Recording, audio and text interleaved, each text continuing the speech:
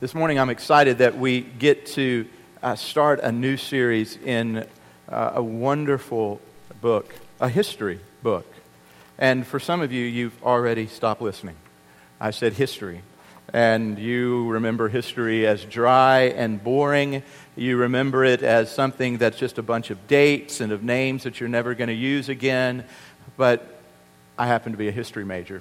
And so I love all that stuff. Because what you learn in history is you learn about yourself. You learn about patterns of behavior. You learn about great and sweeping movements throughout the world and in society. You see the continued problem of the world isn't one government form or another government form. It doesn't really matter at the end of the day. The deepest problem that the world faces is the fact that human beings are running the world. And that as individual human beings, we have within us broken, selfish hearts that think that we know better and that we have left God on the sideline, that we have altogether gone on our own, and we continue to run headlong into the same mistakes that generations ahead of us have done. And so the book of Judges is a history book. It's a history book within the Old Testament that tells the story of the history of Israel. Now, Israel has come out of Egypt. They have been wandering in the desert for 40 years with Moses leading them along the way. And after Moses died and they were unable to come into the land under his leadership, God raised up a leader for them, and his name was Joshua. And Joshua had then led the people into the land of Canaan. It was a land flowing with milk and honey, and it was a land that was filled with giants and all kinds of other tribes and peoples who were pagan. And that's not in a pejorative way, but it's in a way of saying that they were pagan in their worldview. They didn't believe in Yahweh. They didn't have a system of belief that said God created all things and that we should then come and have relationship with Him.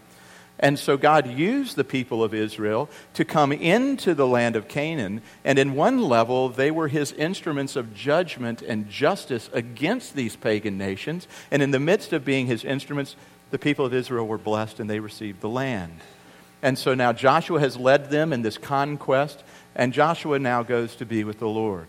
And so a new chapter begins, and that's where we find ourselves in the beginning of the book of Judges. And we're going to look together through the course of this summer at the lessons that we learn within a history book. And I hope that it brings history alive to you. I hope that you finish this series and you go, wow, I'd never seen the book of Judges that way. I've never considered history in that way. That's my hope.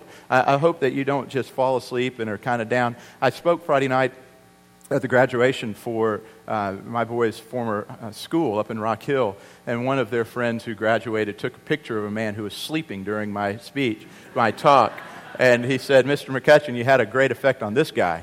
And Lisa and I are scouring that picture. We think his eyes were actually open and he was concentrating deeply on what I was saying, but the pixels are a little blurred, so we're not quite sure. So I'm hoping that you don't go sound asleep, but I will tell you this, I do notice.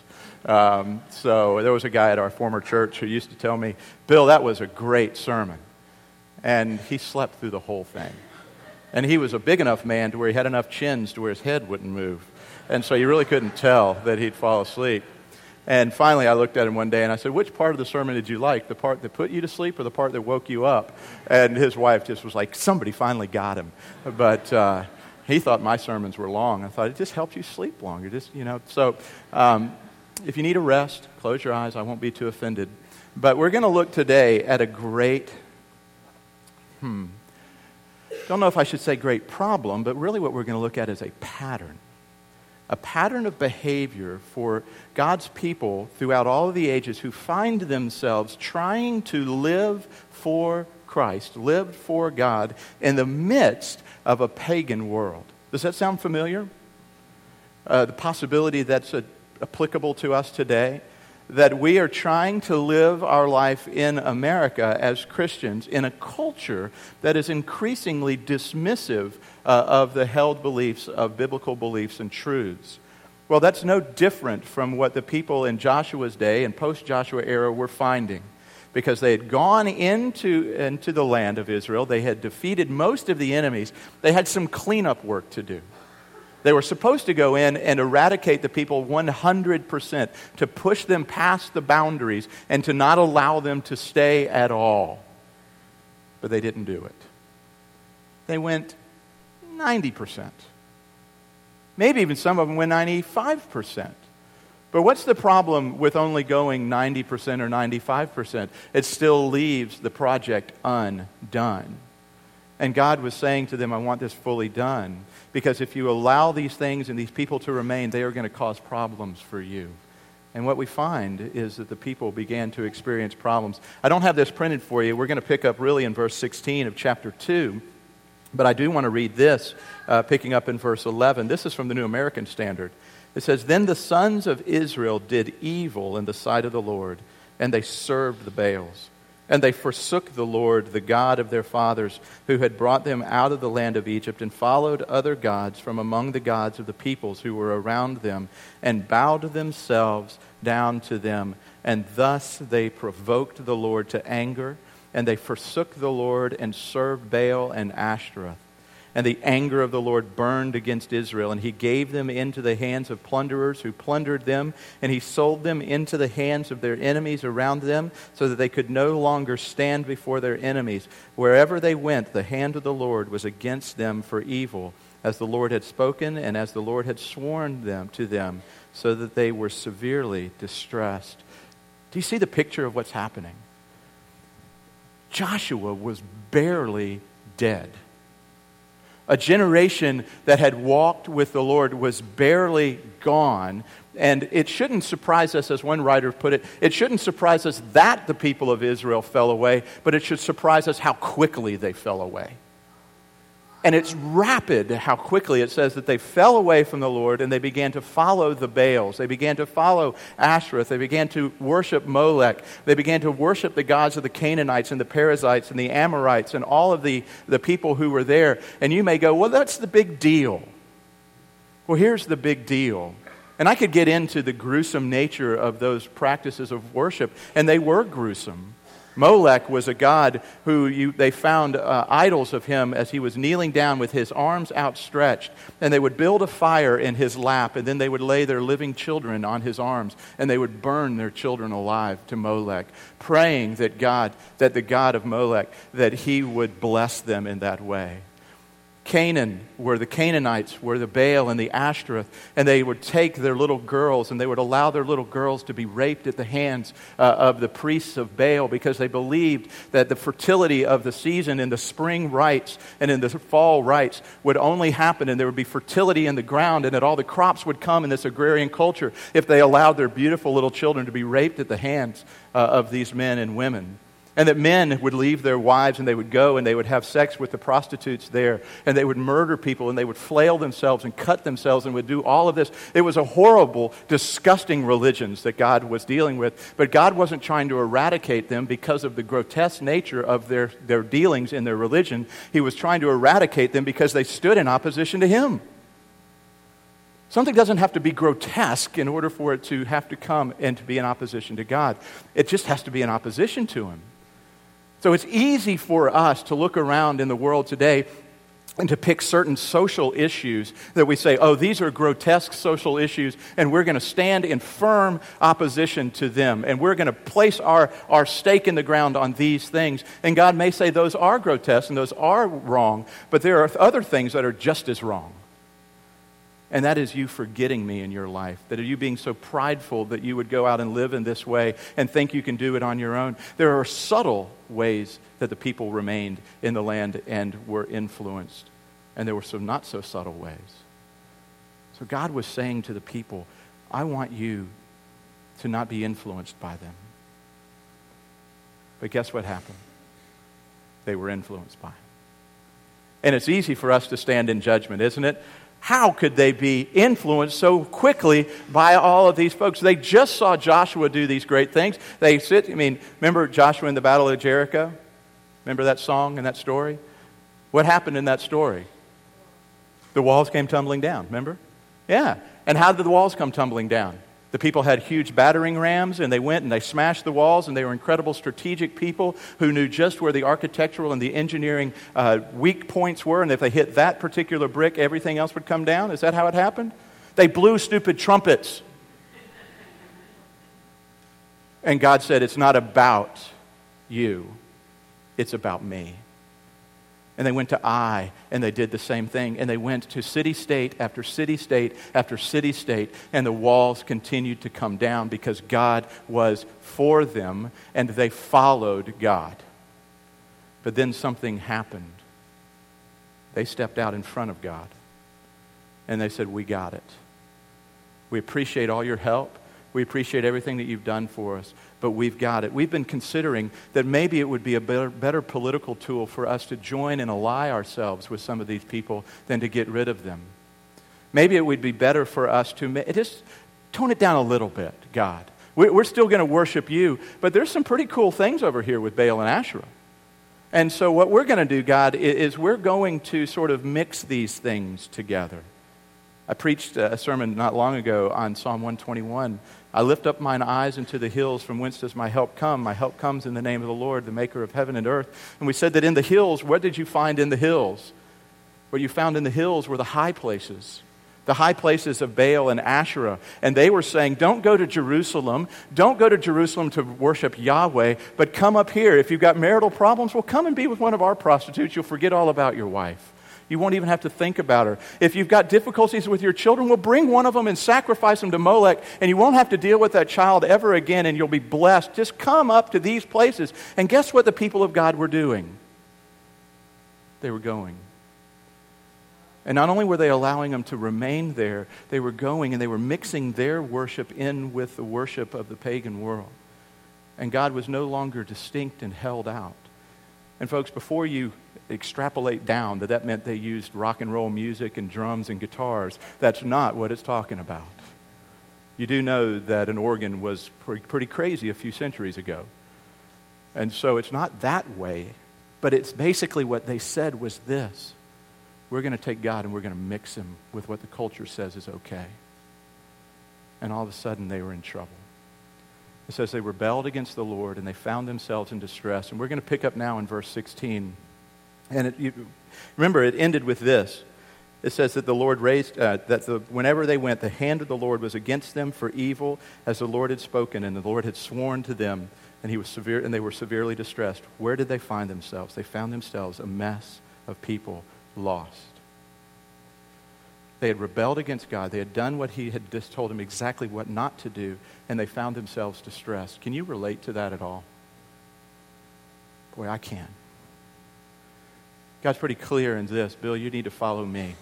And you need to do the things that I've called you to do. And you need to believe in these certain things. And you need to live in this certain way. And when Bill McCutcheon determines into all of the arrogance and all of the self-pride and all the autonomy that I can generate within myself, I say, God, I appreciate that, and I'll take that under advisement. And I will keep that here, but I'm going to go and do it this way. You know what normally happens with me? I find myself severely distressed. When I don't humble myself, husbands, let me try this with you. When you don't humble yourselves around your wives, and you think your advice is the best advice that God has given to the world, and you continue to give it unsolicited to your wives, what does that do? Do you ever find yourself severely distressed? None of you? It's just me and you, hon. Sorry. Yeah, none of you are going to admit it. That's it, you cowards there. But we do. And wives, when you think that you have all of the answers for your husband, and if he is just going to do all the things that you want him to do, and you set yourself above him in that way, how's that working? We find ourselves severely distressed. Instead of this beautiful passage in Ephesians which says, submit one to another as unto the Lord. But you consider yourself less in that. You don't think too highly of yourself or too little of yourself. You just think of yourself less. And somehow things work beautifully. You see, the people of God in this story in Judges had found themselves distressed. And guess what? What normally happens when you find yourself distressed and you've got just a little bit of church kicked in, or maybe you really are a believer, what happens when you get to that point and you've really royally messed up? What do you normally do? God, can you get me out of this mess? You remember, I was the guy in college who would pray on Thursdays, Lord, forgive me for what I'm going to be doing this weekend. I had just enough religion and just enough spirituality to know what I was planning on doing probably wasn't along the ways that the Lord wanted me to do, but I was going to go ahead and do it in my arrogance and in my pride, and I was going to falsely. And then when things really did begin to fall apart in my life, when things really did begin to get messy, guess what I would do? Lord, would you help me? Guess what the people of Israel did? Lord, would you help us? We're in oppression to these people who you said we should have destroyed. The people who we should have been ruling are now ruling us. Father, somehow our social orders are falling apart because we didn't follow your plan. Somehow my own personal life, the things I'm buying all of this stuff and I'm working and doing all this, but it's going into bags that have holes in it. I eat, but I'm never satisfied. I drink, but I can never get drunk. I go and do all of these things and I'm worn out and I'm tired. God, what can I do? Lord, come save me. And guess how God responds? You want to know? How do you think he should respond? People have arrogantly gone their own way. The people have done their own thing. They've set him aside. They have looked at him, and it says there's one line in here that's going to offend some of you, that basically they played the whore. They've gone out and prostituted themselves with every other god that's out there. It's this picture of basically this. A wife comes home into her house, and her husband is there with another woman. And he looks at his wife and he basically says, honey, I hope you're okay with this. I still love you. I'll be done in a little while. Or the wife comes home and the husband is with someone else and says the same thing. That's the picture. That's the graphic nature of the picture of what's happening here. It's God's people who are adulterating themselves with other gods, who are knowing these other gods in intimate ways that were only designed for us to be with God. And so how should God respond? You're done. There's a great Far Side. Any of y'all know who the Far Side, I wish he would come back and at least someone would reproduce those. There was a great one. It had a guy walking down the street on the computer screen, and right above him was hanging a piano like that by a cord that was being frayed. And the movers were trying to pull it up on the pulley. And there's this picture of a control panel, and it's God's hand, and there's a big red button, and it says smite. Good Old Testament King James Version word. Because what you expect God to do when his people are so rebellious is basically this: go, I'm done with you. I've given you chance after chance, McCutcheon. I've given you chance after chance. I've done this and done this and done this, and you continue to run after other gods. You continue to do these things. I am done with you. Over. Any of you all feel that way with God? That you're just about at that point where he's just about done with you? We all have at some point. You need to hear verse 16. Then the Lord raised up judges who saved them out of the hand of those who plundered them.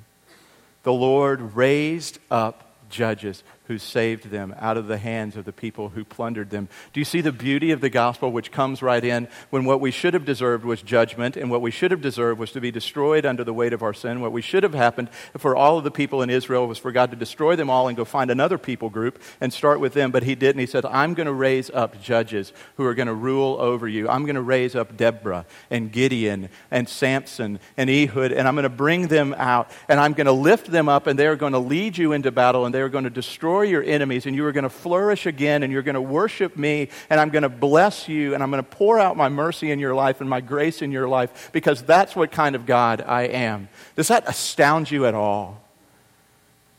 Because verse 16 does not seem that it should follow verse 15 in my reading of it. What it should say was God stood up as a judge and he destroyed the people. But instead he said he rose up judges who saved them from the people who plundered them. What a great word, plundered. Do you realize that's what sin does to your life? It plunders you. It comes in and steals the spoils of war from you. It takes from you your treasure. It doesn't want to build you up. It wants to destroy you. And God sends in a judge to come. And the rest of the story goes like this. Yet they did not listen to their judges, for they whored themselves after other gods and bowed down to them. They soon turned aside from the way in which their fathers had walked, who had obeyed the commandments of the Lord, and they did not do so. Whenever the Lord raised up a judge for them, the Lord was with the judge, and he saved him from the hand of their enemies all the days of the judge. For the Lord was moved to pity by their groaning, because of those who afflicted and oppressed them. But whenever the judge died, they turned back and were more corrupt than their fathers, going after other gods, serving them and bowing down to them. They did not drop any of their practices or their stubborn ways. So the anger of the Lord was kindled against Israel. And he said, because this people has transgressed my covenant that I commanded their fathers and have not obeyed my voice, I will no longer drive out the people before the nations that Joshua left when he died, in order to test Israel by them, whether that they will take care to walk in the way of the Lord as their fathers did or not. So the Lord left the nations, not driving them out quickly, and he did not give them into the hand of Joshua. This is God's word. Do you see the picture? And we're just going to end. This is sort of a short synopsis today. But what I want you to see is this. God hears your cries. Whose fault was it that Israel got into these predicaments? Whose fault? Theirs.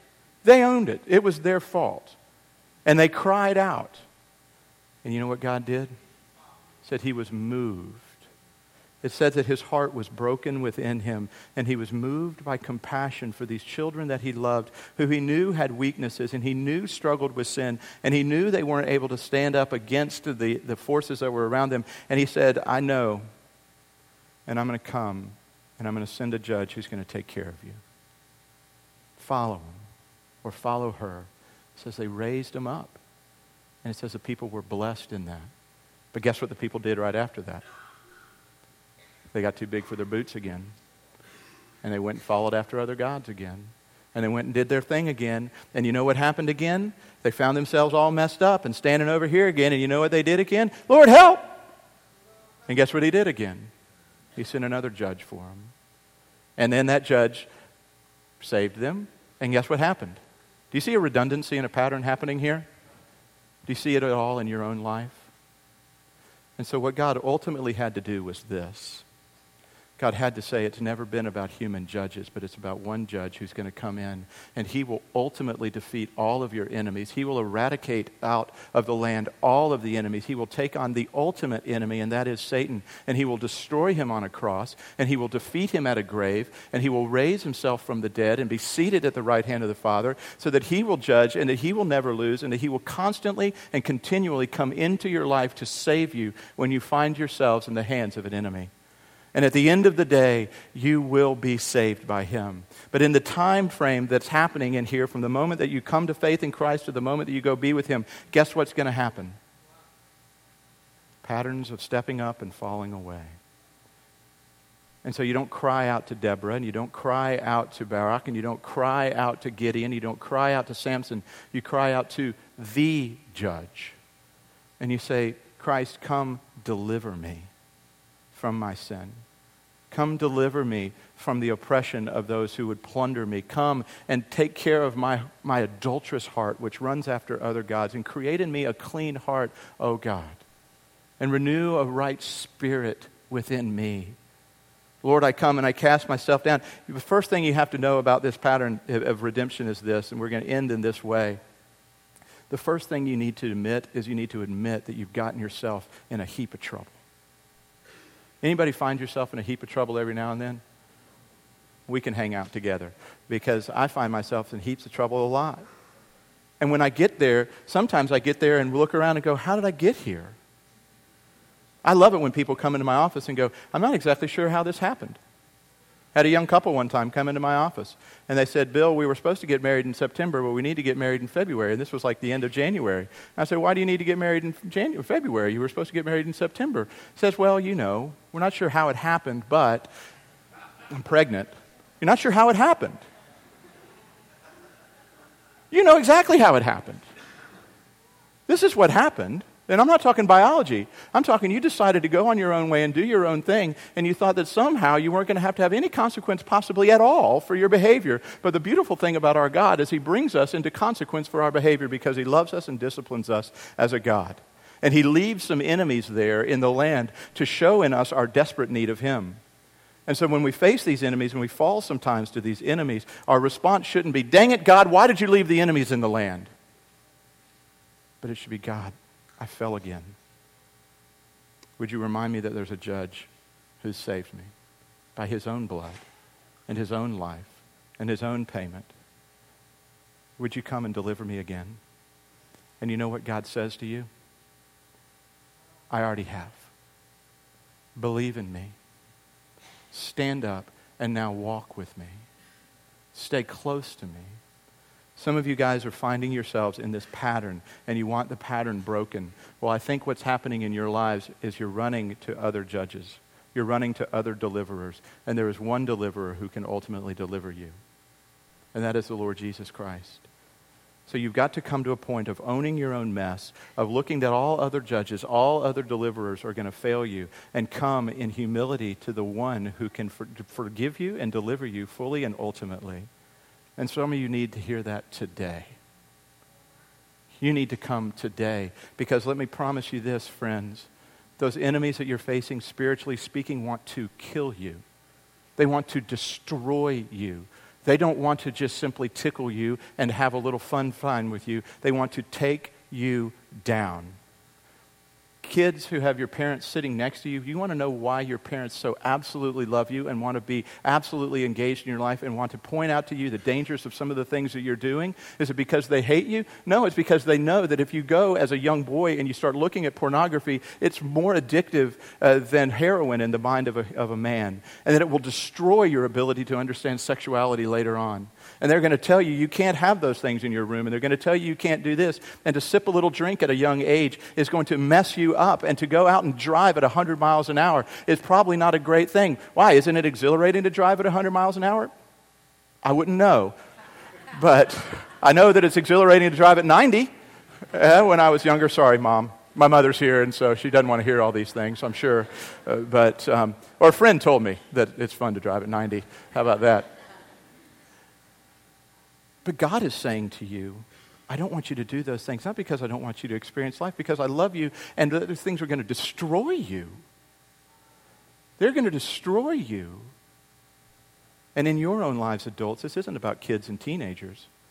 Running after wealth and running after looks and running after all of those things, they are going to destroy you ultimately, because they will take away the place that God has for you, Himself in your life. You'll crowd Him out. And so when you find yourself in that pattern, humble yourself before Him. Cry out to the deliverer. And then experience what He says. I'll drive out your enemies before you. For some of you today, I pray that you pray that today. And then you'll probably have to pray it again tomorrow. And the day after that. But the beauty of this is that God hears all of those prayers for you. We're going to look at some of that over the course of the next few weeks together, of seeing how Israel did this and how miraculous God was in pulling it all together and saving His people. And what I hope you see in the midst of that is you and God and that incredible relationship together. Let's pray. Father, thank you for this book of history. It isn't dry, but it's our story. It's our story of wanting to keep just a little bit of sin around in our lives, just a little bit of spice, just to keep things fun. And Father, we don't see the dangerous nature of that sin in our lives, for it wants to kill us and destroy us. We pray that you would give us strength to come and to stand up against it. And Father, we pray more than anything else that you would send Christ by the power of your Spirit to defend us against those who would come to plunder and destroy and to devour us.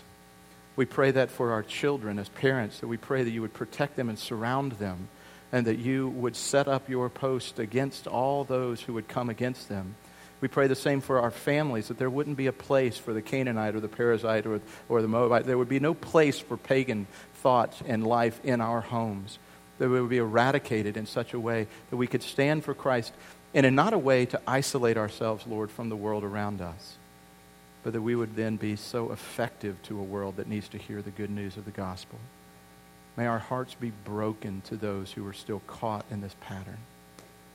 And would we tell them about the incredible, loving, merciful salvation that they can find in our God. To you be the glory in all things. Amen.